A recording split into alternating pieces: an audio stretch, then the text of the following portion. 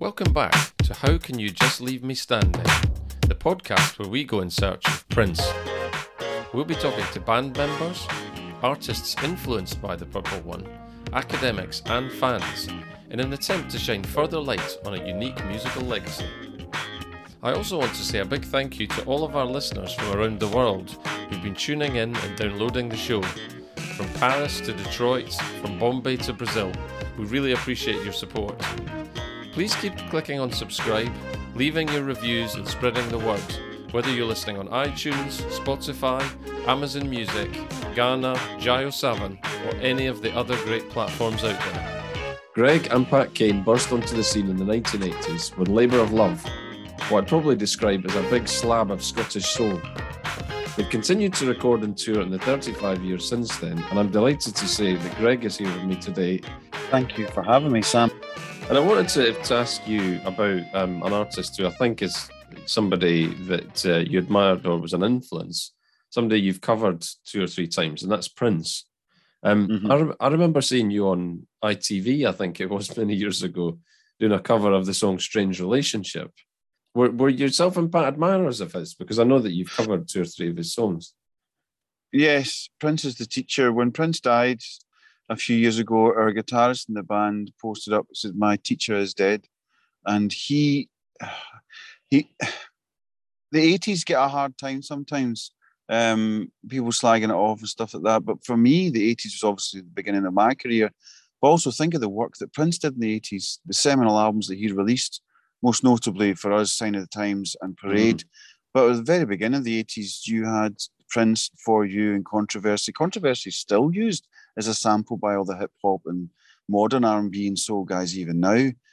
He was definitely a teacher for all of us, and how that he brought together funk and social comment so well. He didn't ram the social comment down your throat, but when you were grooving your butt off on a dance floor and you started to think about the lyrics of what you were dancing to, he always had something there for you. So that was a bit of a lesson for us, that get people on the dance floor by all means, or make them feel melancholy and feel all warm and fuzzy, but make sure there's something there if they want to dig a bit deeper. If you pick up a Prince lyric sheet from an album and just read through them, I mean, they're really deep and very powerful, apart from when he's a wee bit horny, obviously. But he can still be deep and powerful when he's horny, but he will go to places that you think, right, okay, then I didn't think you could dance to music that was that socially aware. So it was a template for us, what he was doing.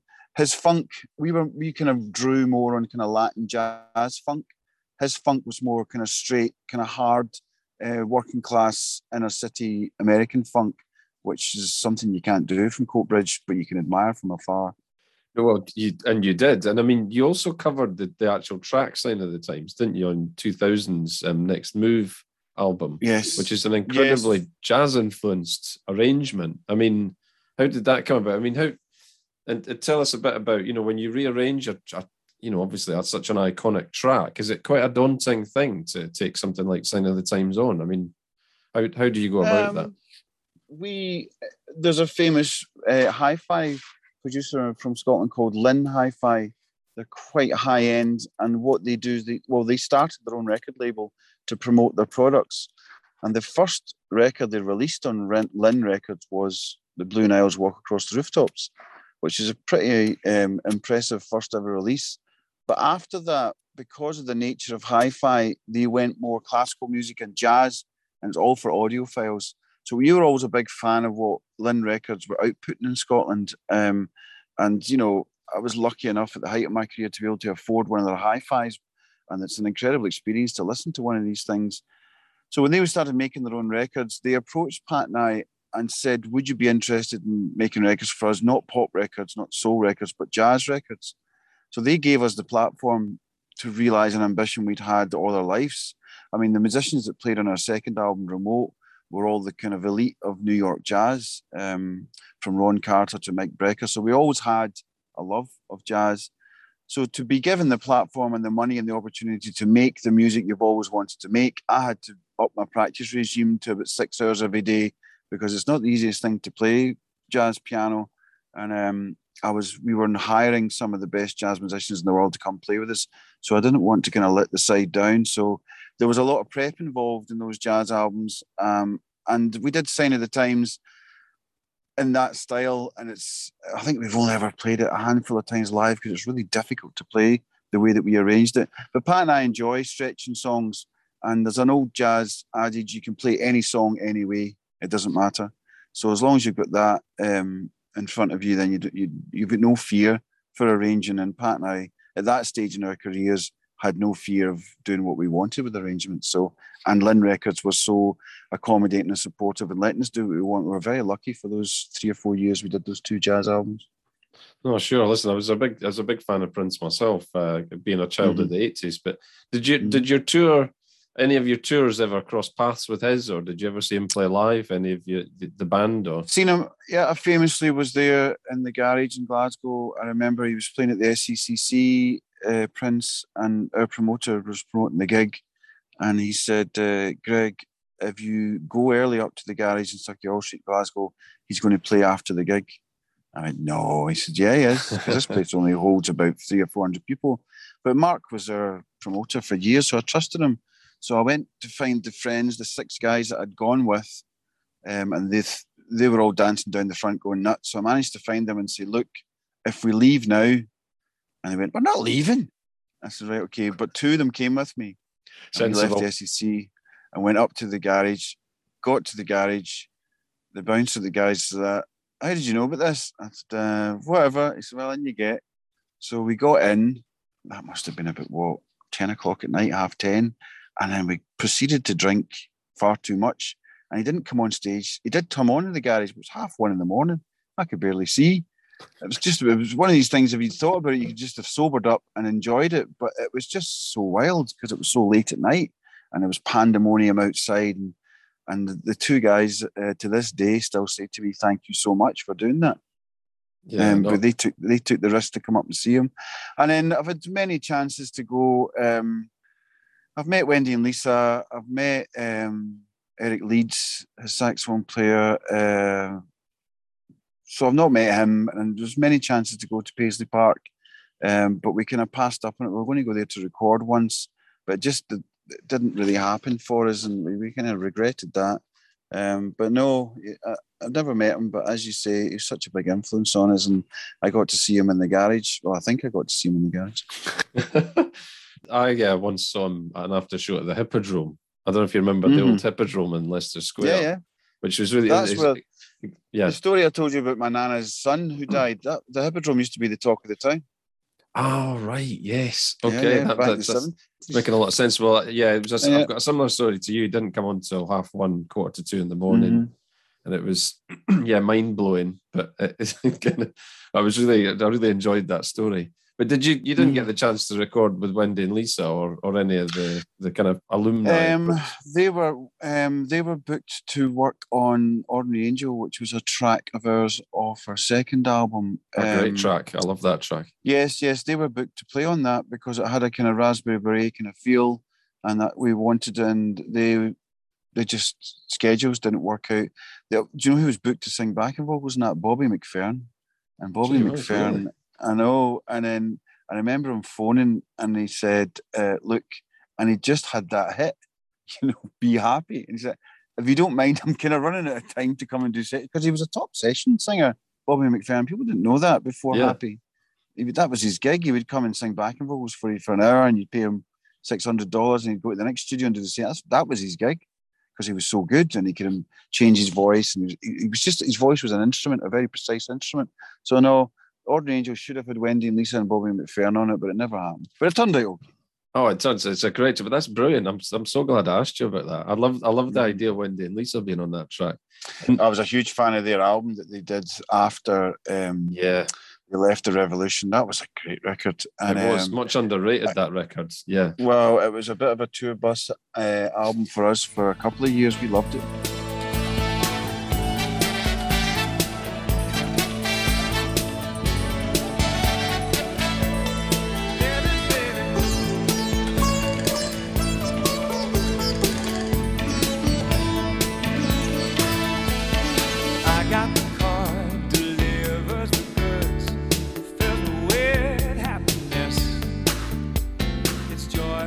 delighted to have Pat Kane with us today, a vocalist from Hue and Cry. And Pat, thank you very much for joining us on How Can You Just Leave Me Standing? Alone in a world that's so cold. I'm sure everybody does that too when you say that. Hi, how you doing? You're actually the first person that's done that, so thank you very much. Oh, come on. You've completed my sentence, as it were. Well, Prince is a great lyricist at times. I think we had a discussion about that before. And at times, you just wonder what his laundry bill is like. Indeed. But maybe we'll get into the lyrics and the laundry bill later on. Well, look, I said to you earlier that I had a lot of fun chatting to Greg previously. It sounds like you had a really eclectic musical upbringing. With that as a sort of backdrop, when did you first become aware of Prince? I mean, when did he sort of enter your musical psyche? Well, the background is basically a combination of kind of big band and vocal jazz, which is my father's legacy to us. So beautiful, ornate arrangements by Riddle and Basie and Quincy Jones and so forth. And then stuff that we began to pick up as young post-punks, which was when funk came into post-punk, which would be a certain ratio Gang of Four, Scritti Politti. And that would be then realizing that was sort of second and third hand to the original. So I was a great NME reader. So you would just get used to getting these cassettes on the front of the NME. And I think there was a funk one that had like James Brown cover, James Brown, Sly Stone, opened out a whole world of stuff to me. And I think there was a Prince cover on, there was a Prince song on one of those cassettes. And I think it was I Want to Be Your Lover. I just thought it began to intrigue me. This guy who was basically just sampling every element of the black musical tradition in the one song. And in the one album, I wasn't hugely into early Prince, but I started to pick up Prince around about 1999. And 1999, I think, would have probably been the song that I thought, this is as ambitious as pop can conceivably get. It's the most barnstorming groove. It's a pre-apocalyptic pop song asking you to sort of wave your hands in the air as you just don't care at the end of the world. And I thought, this is ideal. This is exactly what I want to be doing if I'm going to be a musician. I want to make music this ambitious. So I started to get into Prince from that point. That would be, but it was coming out of the stew of post-punk lyrical ambition, of our father's jazz heritage, and our increasing love of the sources of funk, which would be James Brown and Sly Stone. It's funny you should say that, because 1999 was the one that first entered my psyche. Because I think it had a funny, the song 1999 had an interesting journey, actually, because although it was recorded in 1982, I think in the UK, it sort of rode off the back of Purple Rain, because it was re-released several times. And I think even in the States, it was a hit second time round. It wasn't a hit first time round, but of course it was monstrous when you heard it. I was just thinking as well, when I knew I was going to be talking to you, I'm thinking about the 1980s, because I know that you do Piano Mike stuff, you do the 80s tours, but talking about the 80s for a second, I mean, given that was, well, certainly one of the most successful eras of your career, do you think it's a misunderstood era in some ways, in terms of just creativity and the quality and the originality of the music? Totally. I mean, I think the thing about the 80s was that it was between out-and-out punk and out-and-out rave, and then also sort of grunge as well. So, so the 90s was a kind of an era of EDM and dance music and R&B and hip hop rising and strengthening, alongside a kind of miserableist Nirvana-esque, gothic kind of rock. And then in the 80s, people were experimenting not just with music, but with their ambitions. So the idea was that you would get a song in the charts that operated at a number of different levels, that had the punk spirit to it, but that got a hummable, singable, danceable chorus, and you would be able to get yourself in and cause public debates. So I think it was a decade that was half punk and half synthesizer. And I mean by synthesizer in the general sense of synthetic elements, as well as the actual digital sheen of the music. And when we were making music, Prince was the guy who gave you the recipe for how to do that, because he would be able to combine that kind of, funk guitar, bass, drums element with the craziest keyboard sounds doing the craziest things. I mean, probably, I think the album that begins to get, and I think it was an 80s album, was Parade. That was 80s, wasn't it? Yeah, was it 86, 80s? Yeah, mid 80s, 86, definitely. 86. I mean, we heard the most formative listening of a record for us was listening to Parade in 1986, because what he was doing in that record was everything. He was doing everything. He was creating synth pop, majestic landscapes like mountains. Sometimes It Snows in April, Joni Mitchell, Girls and Boys, funk that sounded from as if it was made by an alien species, New Position, the slightest thing, but the funkiest thing. I mean, there was everything that the guy was doing everything that could possibly, we thought, could be done with the combination of synth sounds and funk history, and then just complete weirdness and oddness. Or not to mention Claire Fisher, the great composer and arranger, draping his strings all over this stuff. I mean, it was literally mind-blowing, literally. And obviously, Kiss is a classic example from that record as well. But it was literally mind-blowing. And it couldn't have formed and shaped us more than it did.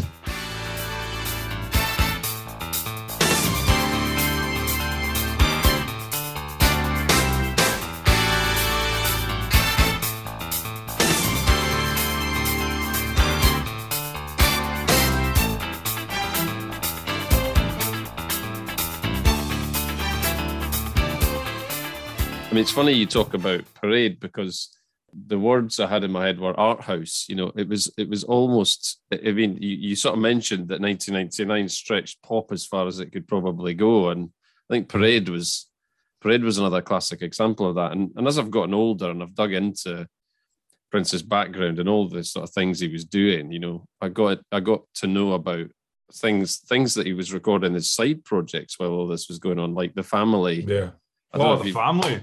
Yeah. Oh, my God, The Family. We listened to The Family and thought, when we discovered that Prince's was a sort of Prince side project, yeah, it was like, who is this guy? This guy is like the Mozart of funk, Absolutely. Because it was, I mean, High Fashion, we just listened to High Fashion over and over and over again, particularly that keyboard riff, which was played in a kind of rinky-dinky fashion. And then they kick in with the music, and then it's I mean, it's just the phrasing, the vocal phrasing. First time I ever was turned on to Eric Leeds as a saxophonist, the funkiest saxophonist that's ever lived. I would argue against anybody, even against Maceo Parker, the best funk saxophonist ever. Eric Leeds working with Prince. Yeah, sorry to cut in, but no, The Family was one of our favourite records. When I was in high school, there were 2 or 3 of us that became slightly obsessed with Prince bootleg tapes. And I don't know if you've ever heard the original of Prince doing those tunes, like High Fashion and Mutiny. Oh, right, okay. I think I'll have to help you out in some way. All right, okay. You've got to hear Prince's demos of those. I mean, demos, haha. But I mean, yeah, exactly. They're even funkier when he does them. I'm slightly, as many people are, fascinated by Sign of the Times as a track. Well, of course. And an album, of course. But it's so that sparse, bluesy, painful guitar set against a drum machine, but it just seems to have endless depth, and yet there doesn't seem to be a great deal actually there in terms of the tracking. The choices are incredible. His choices are incredible. His sense of taste and his sense of vocal rhythm. There are many Prince tracks at which if you take the vocal from them, they don't cohere. You can listen to it and you sort of think that's funky, but the way that he's phrasing and pushing, it's like a history of black soul and gospel singing that's just condensed into the way that he is. Sign of the Times, my God. I mean, what was that? 1988 or 1987? I can't remember. Well, it was. I mean, mind-bogglingly, that was the follow-up to Parade. I know, Jesus Christ. I mean, that record is I suppose for my life, that would be what I guess the White Album or Sgt. Pepper's would be from a person 20 years older than me. It's just unbelievable. I mean, there was a biography of Prince called, the title of it was Imp of the Perverse. That's Barney Hoskyns, I think, wrote it. And, you know, the perversity isn't just sexual perversity, although it has If I Was Your Girlfriend, which is the ultimate. Talk about identity politics. I mean, that's Prince just going anywhere he wants with himself and with how he feels, you know. But then things like Ballad of Dorothy Parker, I mean, musically, almost brilliant, beautiful, almost indecipherable. I have driven people mad trying to say, right, we're going to do a cover of Ballad of Dorothy Parker, and bands have given up. They've said, we can't figure that out. I mean, they can't do it. But the meandering consciousness that goes through this song, you know, just idly shifting from this to that, then a domestic sexual scenario to that existential scenario, you know, to quoting a bit of Joni Mitchell. I mean, it's like an offshoot of genius, you know. You know, and I think and then I think it's proximate to I'll Never Take the Place of You, Man. Maybe I've got that on a different album. No, same album. And then we've got The Cross. You know, The Cross is kind of like out grunges any grunge that you would see in the 90s by a million miles. You know, it's brilliance. Right, okay, Hot Thing, Barely 21. Prince, please, you know, calm down, take the pills, have a cold shower.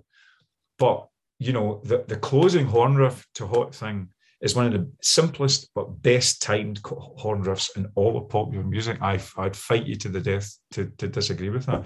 So imagine having the multiple capacity to do that record. I mean, it was so inspiring. I mean, and it was just like you were standing on the shoulders of giants. That's the phrase, isn't it? That when you're kind of looking at your influences. And so we were definitely perching tiny little microbes on the shoulders of Prince during that period of time.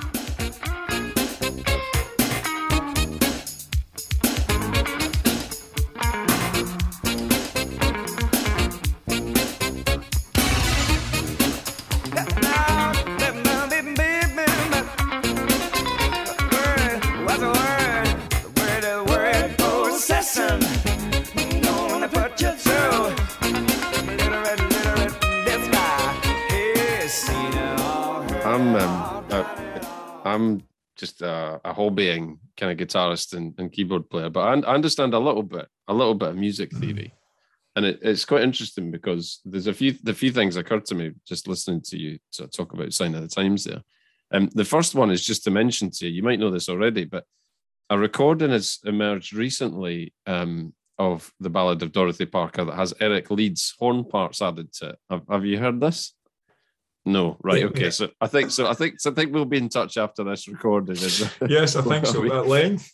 At length, yeah. I'll be supplying you lots of material to stimulate your ears, I think. For the rest of my life. Yeah. Absolutely. Well, that's one thing. The other thing is there's an amazingly, just to talk music for a second, there's an amazingly discordant piece of horn work at the end of Alphabet Street. In the second half of Alphabet Street. There is. I've heard it, yeah. It's unbelievable. I mean, you know, listen, it's not me that came up with that, but the horns are playing something that's completely counter to what's actually going on, you know. I think this is there's a sort of drum machine and there's a girl chanting in the background, and then these horn lines just seem to be they seem to be lifted from a different track and just sort of drop, but it sort of messes with your head the first time you hear it, but it does kind of work for some strange reason. I still haven't figured out why it works, but well, it's melodious thunk, isn't it? Not Thelonious Monk, but melodious thunk. It's the jazz perspective that means that any mistake is just a learning moment. You know, someone once described, some music critic, it might even have been Barney Hoskyns, once described Prince as being a bit like Duke Ellington.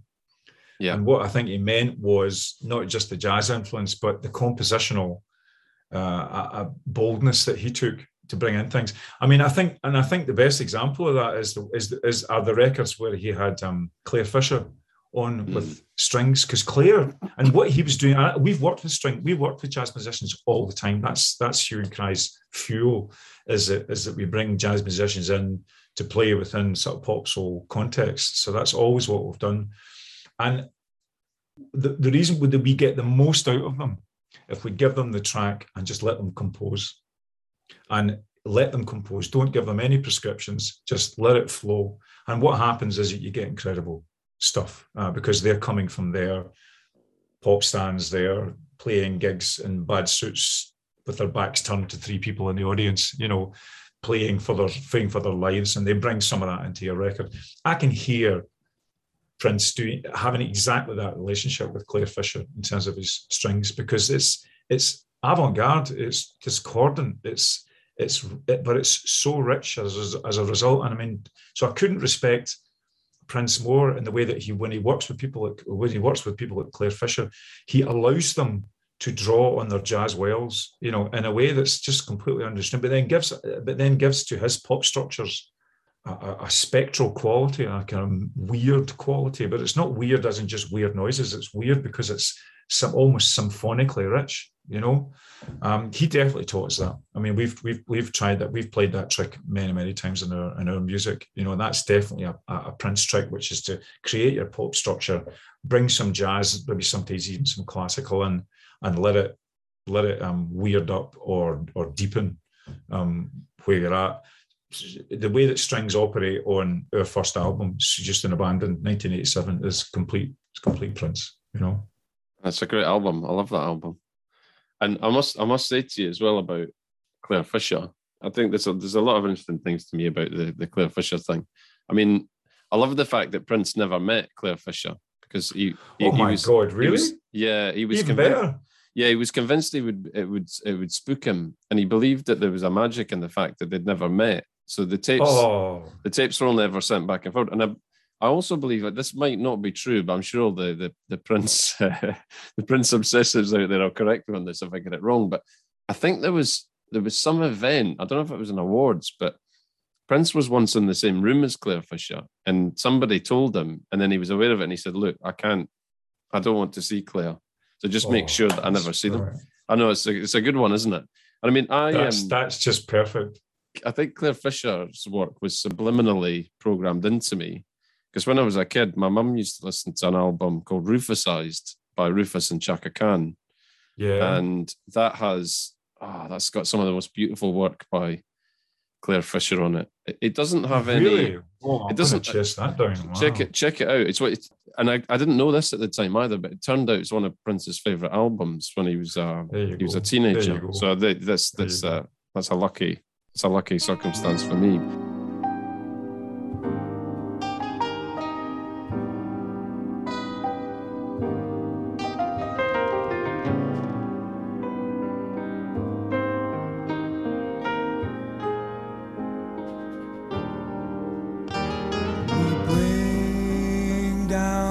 Sky right into our laps, and we share it all around, just like fine comrades.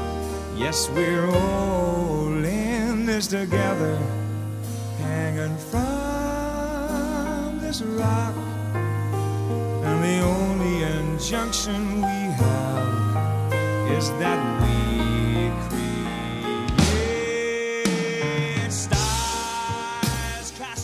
But you know, the album that has completely blown me away in terms of piano vocal and Prince is the one that came out, the microphone one that came out just a few months, about a year ago or something. Oh yes, it was demos from the early 80s. From 83, well, yeah. Yeah, he plays a whispery figure from what became Purple Rain. He sort of hints at Purple Rain in it, doesn't he? You get a little sort of burst of it. And it's like, oh, is that right? He's playing Purple Rain for the first time? I mean, I'm sure he wasn't, but it's the first known recording of it, I believe. I think it is, but he records it in one stretch apparently, and he does "Mary, Don't You Weep." I've never heard a song like that in my life. It's absolutely extraordinary.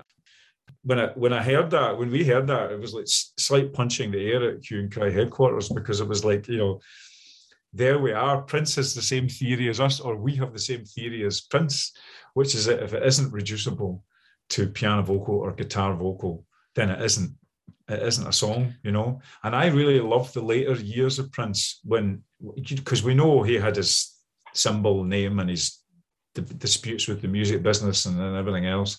And he sort of, and I would say, maybe about what, the last 10 years, he started to sort of come out and exist and allow his stuff to be recorded. And there's a version of Cream that he does when he's just sitting with an audience and a guitar.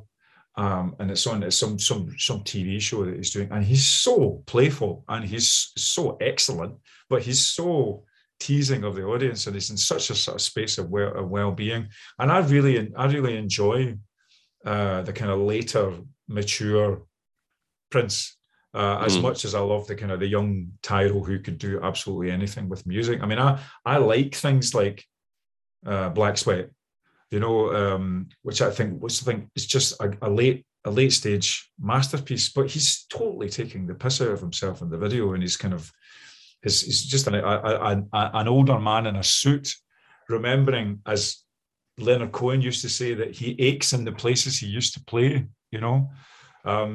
So that's brilliant. And I loved Third Eye Girl. I loved Funk and Roll. I thought the verse of Funk and Roll, in terms of to be a funk aficionado, that still you would have to be a Berkeley Jazz Conservatoire paragon to disentangle that funk riff in the chorus of Funk and Roll. I didn't go with Prince when he was just shoveling stuff out in exclusive channels that you had to buy into to listen to.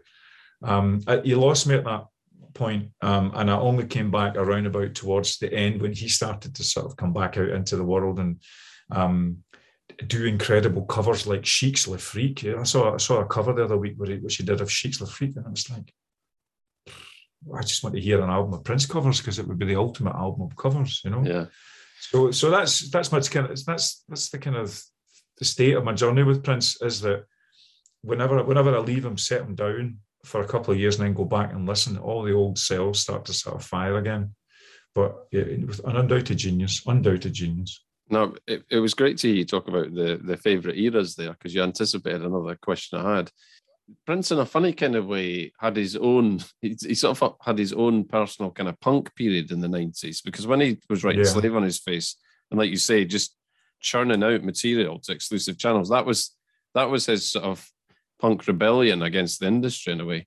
I mean, 2 albums. I don't know if you've heard them, but if you haven't, it would be great for you to hear them. But he recorded an acoustic album called The Truth, and he recorded a piano and mic album called One Night Alone. And I think you need to hear both of those, because I think The Truth, if One Night Alone. Yeah, if you talk about, I think, the undiscovered gems from his career, because there was a lot of music in that period, and sometimes you do have to sort of be selective. But those 2 are. They both have raw kind of moments, and you know, when you talked about that acoustic performance of Cream and that kind of stuff. Now, what was tell me what you're such an aficionado, you can tell me the answer to this question for me. Yeah, one of my favorite political songs ever, and I'm putting this alongside Inner City Blues. I'm putting it alongside Shipbuilding. I'm putting it alongside Harvest for the World. Is a song, is a very sort of, seems like a modest song, but it's so brilliant, called Money Don't Matter Tonight. What album is that from? Diamonds and Pearls. Now let's talk about Diamonds and Pearls. I have done a big band version of Diamonds and Pearls, which if you do it as a big list with a thing called Bandzilla, if you look it up, you'll see it on YouTube. You look up Pat Kane, Bandzilla, Diamonds and Pearls. It's a great dialogue with him and his sort of jazz perspective, you know. So basically, you can do it as a Count Basie song, but that song, Money Don't Matter Tonight, I remember it being very, very powerful to me. It might have been, what year did that come out? That song? It was an early 90s thing. I would place that 91. Yeah, I think that's 91. Yeah, just the year after the first Gulf War, you know.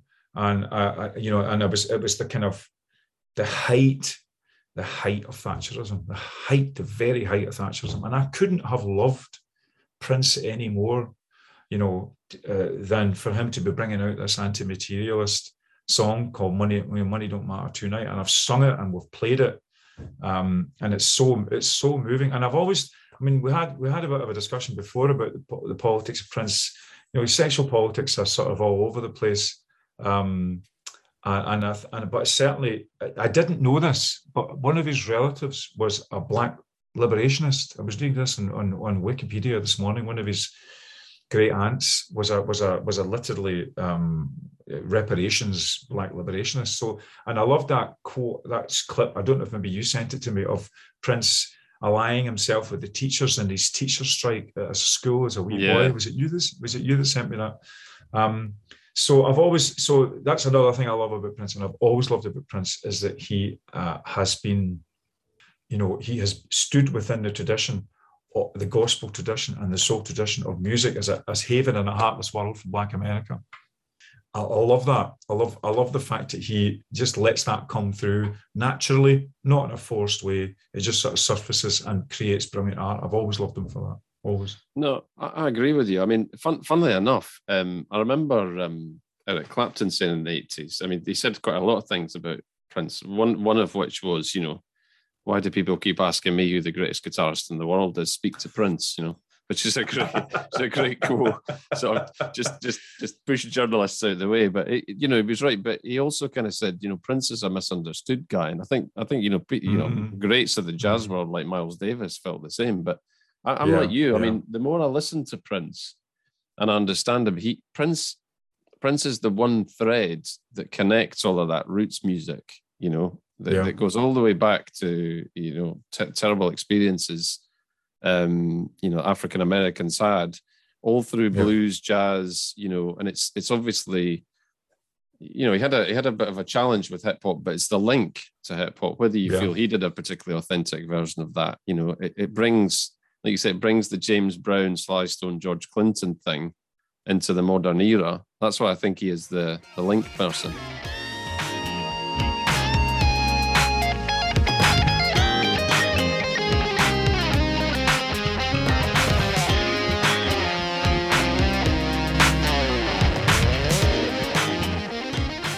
If you listen to something like Get Off, if you like, which is usual Prince lubriciousness and libido and etc., 23 positions in a one night stand. But my God, is a piece of music. My God, is a piece of music, and my God, as a lyric verse phrasing. You can study that as a vocalist for years, and you'll never get anywhere near it. But that's him drawing in. That's him pulling in the sonics of hip hop, the skid marks, the kind of the record squeals. That's him drawing in. But he's tying it to a level of funkiness and fluency. I mean, there's a great phrase that we often use in the middle of Labour of Love when we're playing Labour of Love, just Prince homage, right? And instead of singing "Ain't Gonna Work For You No More," "Ain't Gonna Work For You No More," we quote Pharoah Sanders, the great jazz saxophonist, when he says that jazz is the preacher, but funk is the teacher. Jazz is the preacher, but funk is the teacher. And there's so much of Prince's work that I think completely fits under the Pharoah Sanders quote there. He's completely jazzy, but he's preaching the sophistication of jazz and putting it into the mainstream. Just listening to you say that, I loved there was a thing George Clinton said once in a Q&A, and I've tried to find it online. I can't find it. Maybe it was a Q&A I was at and it was never recorded, but he had a brilliant way of describing funk, which was, blues has a certain, blues is slow, kind of painful sort of music that has a certain structure. And he talked about rock and roll as being fast and frenetic music. But he said funk, it sits in the middle in this point of tension. And he said it's like an elephant foot coming down on the one. It just slams at a medium tempo. It's like boom, boom, boom. And I thought that's such a brilliant way of describing funk. An elephant foot, good. You think of like the closing track of There's a Riot Going On. There's that Sly Stone re-records "Thank You for Letting Me Be Myself Again." And he turns it into a sort of industrial kind of grind, and it just thumps for about 7.5 minutes. And it's just the most incredible. I mean, that to me is just, I get shivers thinking about it. But I love all those theories about which extend to sort of Motown and James Brown. And I love all those musicological theories. Well, there's two musicological theories I love that fit with Prince. One is Cornel West, the historian, a black philosopher, Cornel West, who talks about jazz as the ultimate American art form because it's just this expression of freedom within constrained circumstances. You know, the idea that America could be an experiment, you know, that the Constitution generates possibilities rather than closes things down, is what jazz was and what bebop was. And I think Prince completely draws from that well. But in tension to that is the whole idea of not Motor City, but motoricity. This is ridiculous philosophical wankery from me, but stay with me. There's a motoricity about funk, which is to do with work and to do with the industrial groove and transcending and surpassing and commanding the industrial groove that you were subject to as a black worker in the proletariat of America in the 50s, 60s, 70s, and 80s. And hip hop is like it takes that to another level, which is like, Rakim, I'm going to get paid in full. And it's interesting to see Prince respond to that, because I think he created a zone of freedom in which anything was possible for a sort of black artist. Yeah, I mean, again, listening to you talk about that there, I mean, Black Sweat, of course, is a nod to that. And there's a Prince track called The Work that appears on an album called The Rainbow Children, which is one of the funkiest things you'll ever hear, by the way. You've got to hear The Work. Yeah. So to note that down. I mean, some of the live versions of that, it's just so... And it starts with the most amazing horn blast as well. It starts with this breakdown of horns. But it's funny as well, just going back to what you were saying about the track Get Off, you know, how amazed you were by it and the musical sort of structure of it. I mean, from what I understand about tracks like that, I'm not saying they were throwaway pieces, because I don't think anything Prince did was throwaway, but from what I've heard, these things were almost formed organically of jam sessions where I think that's what someone was shouting the phrase "get off," you know, and it was just one of the band members, and then they reacted to it, and there was a sort of bass groove, you know, and it kind of built. Yeah. And, you know, I believe Prince just recorded endless tapes of jam sessions, rehearsals, on and on and on, and just was constantly mining them for, well, what became tracks like "Get Off." No, sure. And I think what he does for musicians, that scenario for musicians, I mean, I know the ones I would quote would be people like even Mogwai or Field Music, or, you know, musicians who get their studio, and then when they're in their studio, they can noodle and they can try things out. I mean, Prince was just like the acme of that. You know, Paisley Park. I mean, Paisley Park was the kind of what everybody would aspire to as the means whereby you could keep your music going and develop your music. I mean, I would love to have been there. I would love to have gone to one of the parties there that you set up for fans. Don't tell me you've gone there, my friend, because if you will, I'll have to kill you. I went for a week, and he played every night. Get lost! I know, and to make matters worse, he played a different style of music every night. Oh, for God's sake! No, and one night, I will tell you this. I mean, maybe this might be something I have to tell you at a later stage in detail. But the one night that was really memorable was he came out one night, or we went to Paisley Park on one of the scheduled nights. We're allowed sort of entry, you know, very mysterious, obviously. But we went into his sort of rehearsal soundstage, and there were sort of chairs set up, sort of theatre style, and there was just a little stool on the stage with a microphone. Of course, everyone starts whispering, "Oh, what's this going to be? You know, do you think he's going to just come out with his guitar?" And he just came out. He played an acoustic set for about an hour. It was the most mind-blowing thing you've ever seen. And I thought, right, okay, I can die now. I can die happy. Take me. I'm ready. Elevate me to heaven. But no, that was only the first half of the show.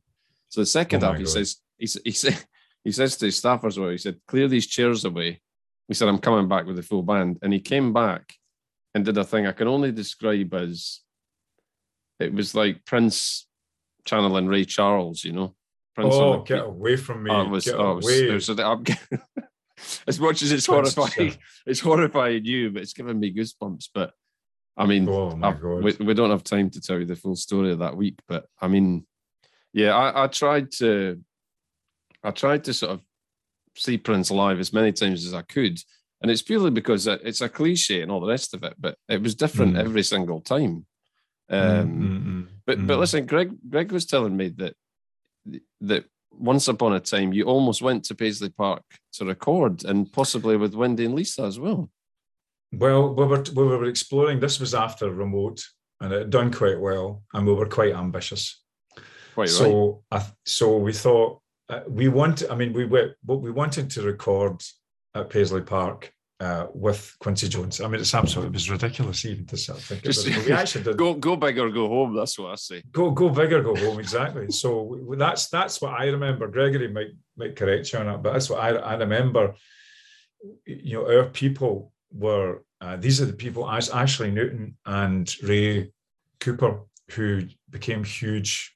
They discovered this. I mean, for their sins, they discovered the Spice Girls later on, and then everything went on from that. So they were within the umbrella of that. They supported various artists. So they were kind of pulling strings. It didn't happen, and I don't even know whether the demo tapes got to. I know the demo tapes got to the Quincy Jones people, and said it was too busy. But that was the dream. That was the dream, and it was a level of ambition which I have to say, sitting in my buttoned-up shirt in my working freelance flat, and doing a multidisciplinary career at the moment involving music writing and consulting.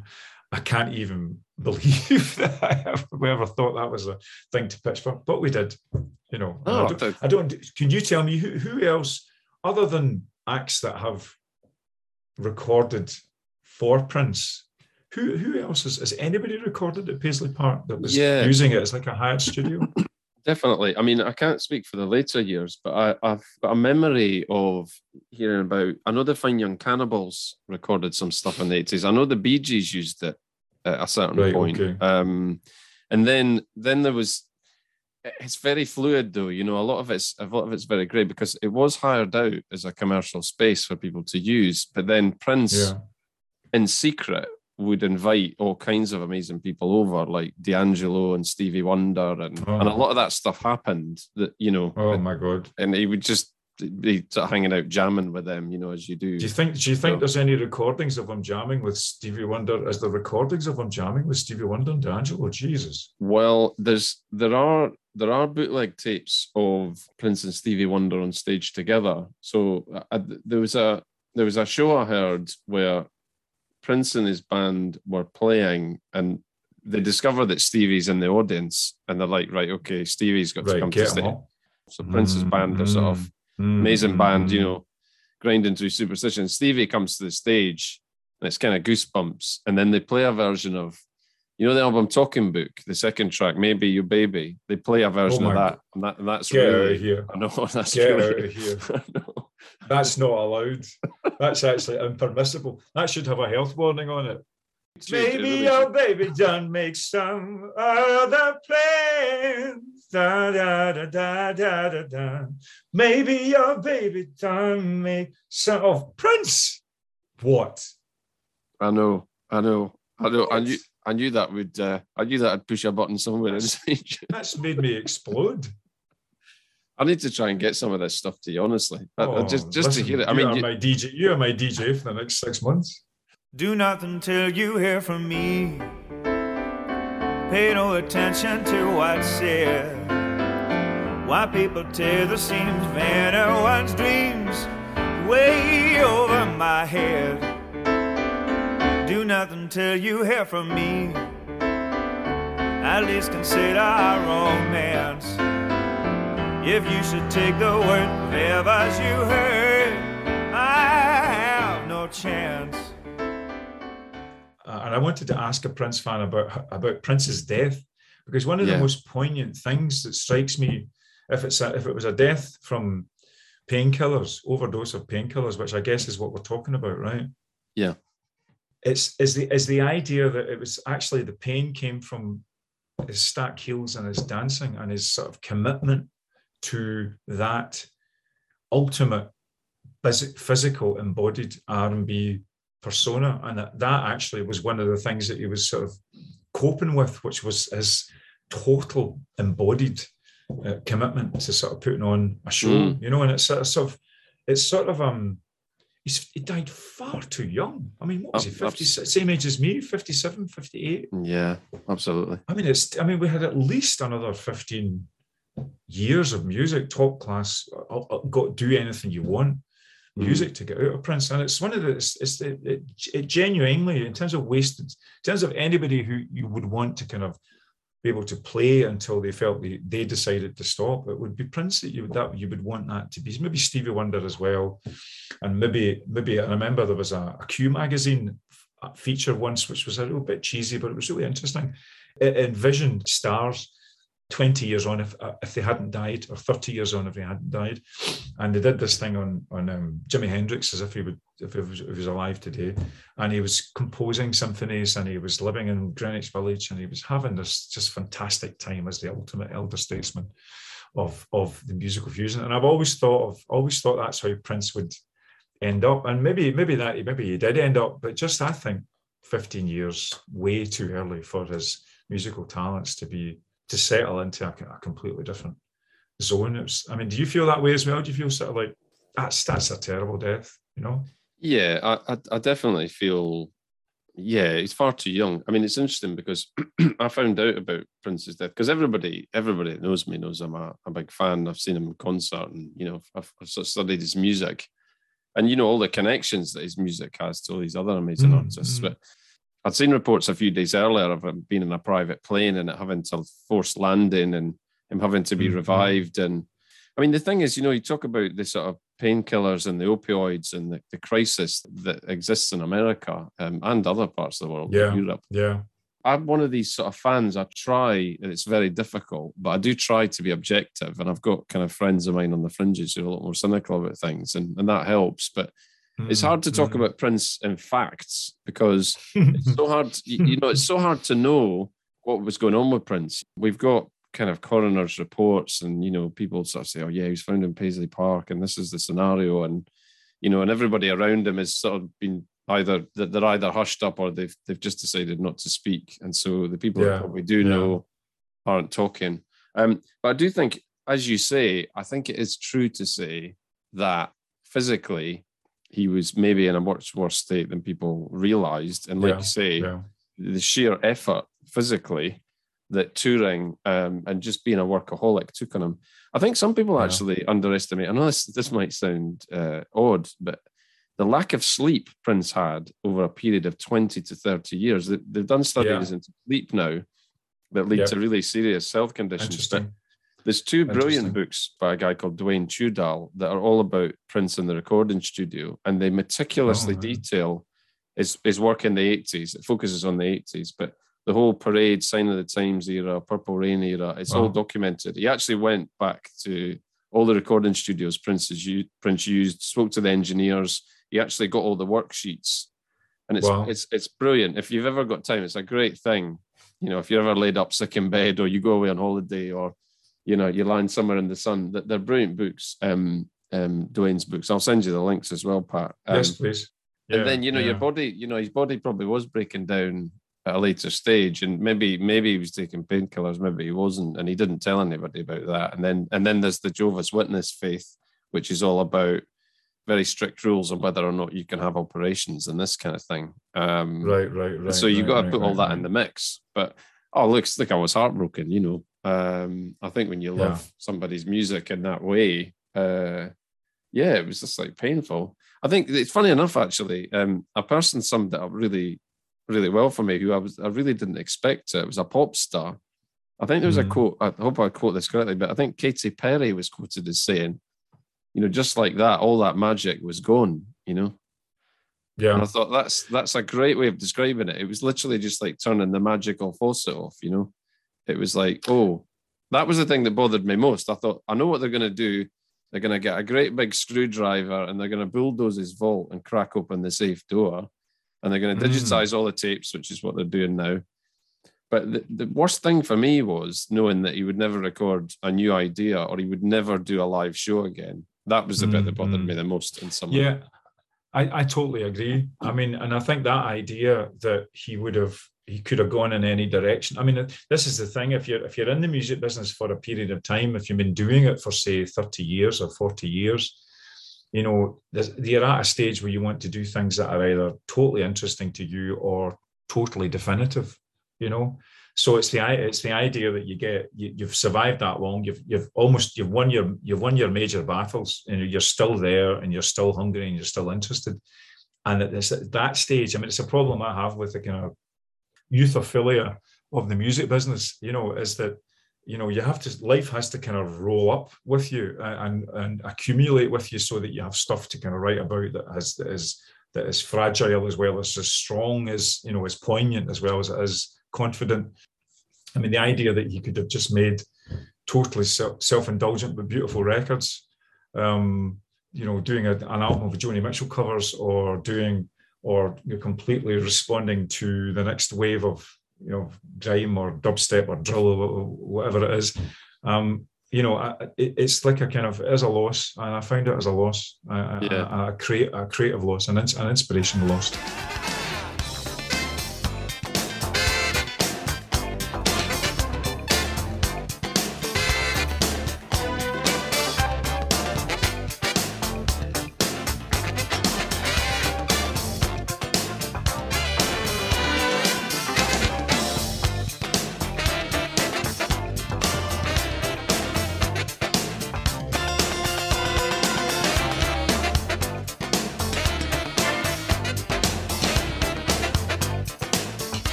It was a terrible disturbance in the funk force, It was it created an awful vacuum. Well, it's interesting. I wonder if there'll be a funk. It's interesting.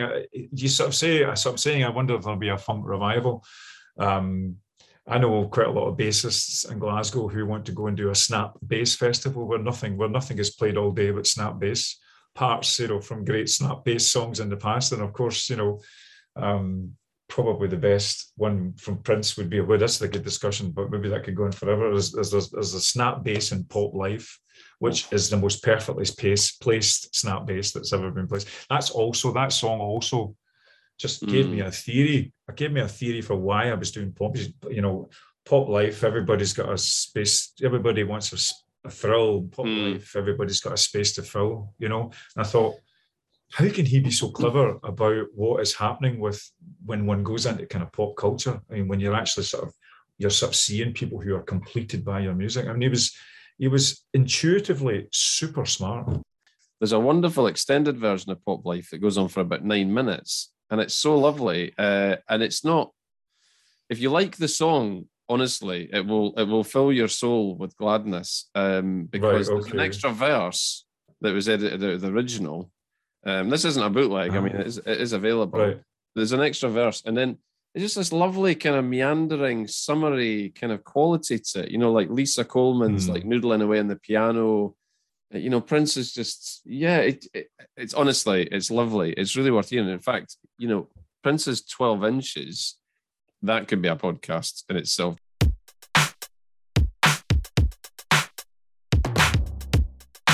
Well, listen, I've just remembered as we close this, because I've got to go. All right, no worries. I've just remembered the one cover of Prince that we did that I'm possibly ashamed of, but we did it anyway.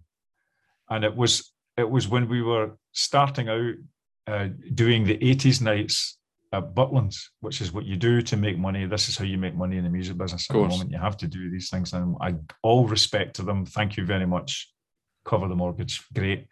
But we were in a wee bit of an attitude about it, wrongly, but we were in a wee bit of an attitude about it. So the cover that we decided to do, because we were asked to do 90s and 80s covers, the cover that we decided to do was Sexy MF, which is the most incredible groove to play and sing to, but crowd alienating, just a tad.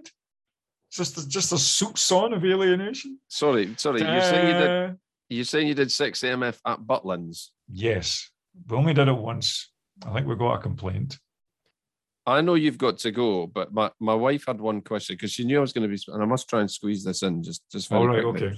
But my wife's much smarter than I am, so I should have asked you this question earlier. Usually the case. Indeed. If Prince were still alive today, is there anything that you would want to ask him? I would want to ask him I would want to ask him how much he practices. And if the answer was, I don't practice, it's just all there, then I would accept that answer. But if the answer was, I get up in the morning, I stretch my chops, I play my riffs, I'm constantly making the muscles of creativity work, because if I don't do that, it all seizes down, then I would accept that answer too. But if the answer was, I hope it would be an honest answer, because I think he's the kind of guy who just has so much technique that he will be in a state of constant joy of that technique flowing out of him. Jacob Collier is a bit like this. You look at Jacob Collier making music and you think that guy doesn't need to go out ever, because all he needs to do is just express himself musically, because his chops are so incredible.